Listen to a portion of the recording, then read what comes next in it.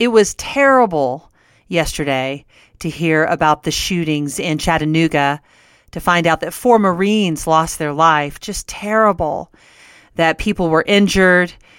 It's just sad. If you serve in the military, I know that it was such a difficult day for you and for your family members. If you have loved ones that you lost who are injured, I'm just so sorry. You know, on today's show, we're going to hear from someone who is an ex-Marine, and he's going to tell about his spiritual journey into the Marines and what happened while he was serving. But I just wanted to start today's show by acknowledging that yesterday was a difficult day in America and reminding you and me to spend time today praying for those who were injured and for those who've experienced such great loss, and just praying for our country. I'm just a radio girl. I love things that talk to me. You LOL? I did. Truly laughed out loud. I'm Lisa. I'm great. Everything's fine. Somebody just wrote on my Facebook page, please get your mom on Facebook. We want to be her friend. Do you want to be on Facebook? What is that? Are you on Twitter? I talked to the mailman. Is that Twitter? Life with Lisa Williams is like a cave. Run around in the sun. Exactly. Put a sprinkler in the yard. This is life. This is life. This is life. Life. This is Life with Lisa Williams. Okay, so if you didn't get a chance to listen to part 1 of the story from Pastor Blake Mattocks, I just want to encourage you to stop and go back one day and listen to part 1 so you can have a fuller picture of what's happening on today's show in part 2. Now, yesterday, Blake told us about the bullying and the anger, and he heard a voice one day when he was 18 years old. Blake, what can you tell us about that voice? Whose voice was that? Well, I know now, because I'm 30 plus years down the road, that it was the voice of the enemy who comes to steal, kill, and destroy. You know, the Bible says life and death are in the power of the tongue. And words can lift us up and build us up, or words can crush us and destroy us. And it was clearly the voice of the enemy. It's amazing. I mean, it's so real. It's real. He's real. It's real. It's real. You know, it's real. Here you are. You know, Blake was he was bullied. He had a rage, like a monster in the dark inside of him. And he joined the Marines so that he could kill people. And so take us back to that. You went to boot camp. It's 1979. Yeah, I was on a ship for 6 months, the USS New Orleans, and I was in the Indian Ocean. I did what they call the Westpac, a Western Pacific.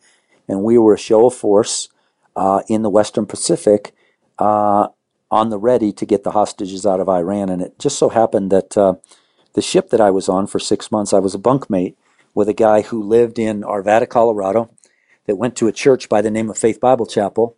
And I couldn't get away from him because we're on a ship, and he just wouldn't shut up about Jesus. That's all he wanted to do is talk about Jesus. And I really couldn't get away from him. And so for months, he just talked to me about the difference between religion, which I had grown up under, and relationship. And he talked to me about relationship with Jesus. And, you know, we spent 6 months on that ship and did a lot of things and experienced a lot of things together. And as suddenly as I found myself there, I found myself out of there. And what ended up happening for me was I got an emergency phone call from home from my father that said that I needed to fly home immediately because my mother was very sick. And so I, of course, knew nothing about it. They had kept that all secret from me because they didn't want me to worry. I'm on the other side of the world and in the Marine Corps. And so I flew home and found out as I'm flying home that my mother, who at 38 years old was diagnosed with melanoma. And we grew up in Southern California, swimming pool in the backyard, and we didn't know much about skin care. And so at a young age, my mother, who was fair-skinned, got melanoma. And so I flew home, and the day after I got home, my mother, 38 years old, died Oh, my word. Of melanoma. And so Wow.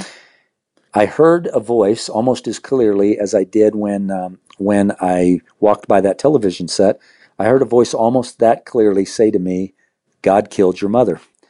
And I probably have never been as angry as I was at that moment. I probably would describe myself as a time bomb just waiting to explode. So they honorably discharged me from the Marine Corps under hardship conditions because my father was widowed and I had 3 younger siblings at home. So my father was 42 and he had 4 children at home, 18 and under. And I was home for about a week, and I got a card in the mail from Kirk. Kirk was the man I was stationed with in the Marine Corps on that ship. I got a card in the mail from his mother and father who lived in Colorado. He was still in the Marine Corps. And his mother and father said to me in the card, Blake, if you ever need to get away, you can come out and visit. And I couldn't describe it then, but something compelled me to get in my car and drive 1,050 miles from Southern California to Colorado. So I found myself about a month after my mother died in the state of Colorado, not knowing a person in the state of Colorado, and showing up at their door and knocking on their door, and for the first time being exposed to authentic Christianity. Not preaching at me about anything, but just showing me the love of God. They invited me into their home. I stayed with them for a week, and it was a profound impact on my life, just their kindness. The Bible says in Titus, when the kindness and the love of our Savior appeared, He saved us. Yes. And so God bombarded me with kindness for a week, and I got in my car to drive back to California. And they said to me before I left, they said, Blake, if you need a place to stay, you can move in with us for free. And Wow, I remember every night. I mean, it's hard to describe how that all happened. But I remember every night going downstairs to stay in that bedroom that was Kirk's bedroom. He was still on a ship. And I remember going down there in the bedroom, and this is a place I've never been before, and looking around on the walls, and all over the walls were pictures of me. I'd never been in this home. I'd never met these people before, but one of the rooms in their home has pictures of me on it, and it just was speaking to me volumes about the love of God, even though I didn't know that's what it was. Did they get the pictures from your? They got pictures from your friend and framed them and put them up just to Yes. make you feel comfortable? Yes. Who are these people? No, well, they were pictures of Kirk and I, individual pictures, because we did everything together. So you were friends. Yeah. Yeah, we were friends, and I had never experienced authentic caring other than from family members who they're supposed to. Your mom and dad are supposed to love you. But this was a couple that lived 1,000 miles away and had never met me, and they're telling me I could live with them. And so I went home and I broke my father's heart and said, Dad, I don't know why, but I've got to move to Colorado. And I picked up and I moved everything I had. And I found myself in their living room one day, not even knowing why I was here. And knowing now as I look back that God was just so using that. I had been at their house for less than a week, and they had decided that they were going to go to church one night. And they asked me if I wanted to go. I reluctantly agreed to go. And I didn't have very many options for clothes. It was either my uniforms, camouflage fatigues, or disco clothes. And this was 1981. So I put the disco clothes on, the tight, skin-tight pants and the button-down shirt, half buttoned down with the Italian horn. And I showed up at church for the very first time in my life, and I had been in the building for less than a minute. And a woman walked up to me. I didn't know anybody in that room except that family. A woman walked up to me and she said to me, young man, do you know that those aren't Christian pants? Oh. And I remember, yes, this is my first experience in the church. Well, I remember closing my hand because I was going to hit her. Yeah. I was going to, and I thought, this is what I know about Christians, and this is what I know. And I remember out of the corner of my eye, I saw this family, and they stood there, this family that had reached out to me in love. And I remember I unclenched my fist. I went into the service, and I can't tell you what the pastor preached on that day, but I remember I found myself at the altar at the end of the service. Yeah. And the pastor laid his hands on me, and he said these words to me. He said, you got a good one. And I don't know what that means. I didn't know what it meant then. I still don't know what it means, but I do remember this. I turned around to walk up the aisle, and I'm walking back to my seat, and I heard the voice of the Lord for the very first time. Up to this point, I'd only heard the voice of the enemy. God killed your mother, go in the Marine Corps and you can kill people and you won't go to prison. And I heard the Lord say this to me, Blake, I've called you to be a pastor. And I said, no, I'm not going to do it. I'm sorry, Lisa. I just said, no, I'm not going to do it. I don't like people. You can't ask me to do something like that. That means I'm going to have to care about people. Are you crying right now? Yeah, I'm sorry. Oh, no, you don't have to say you're sorry. You don't have to say you're sorry, Blake.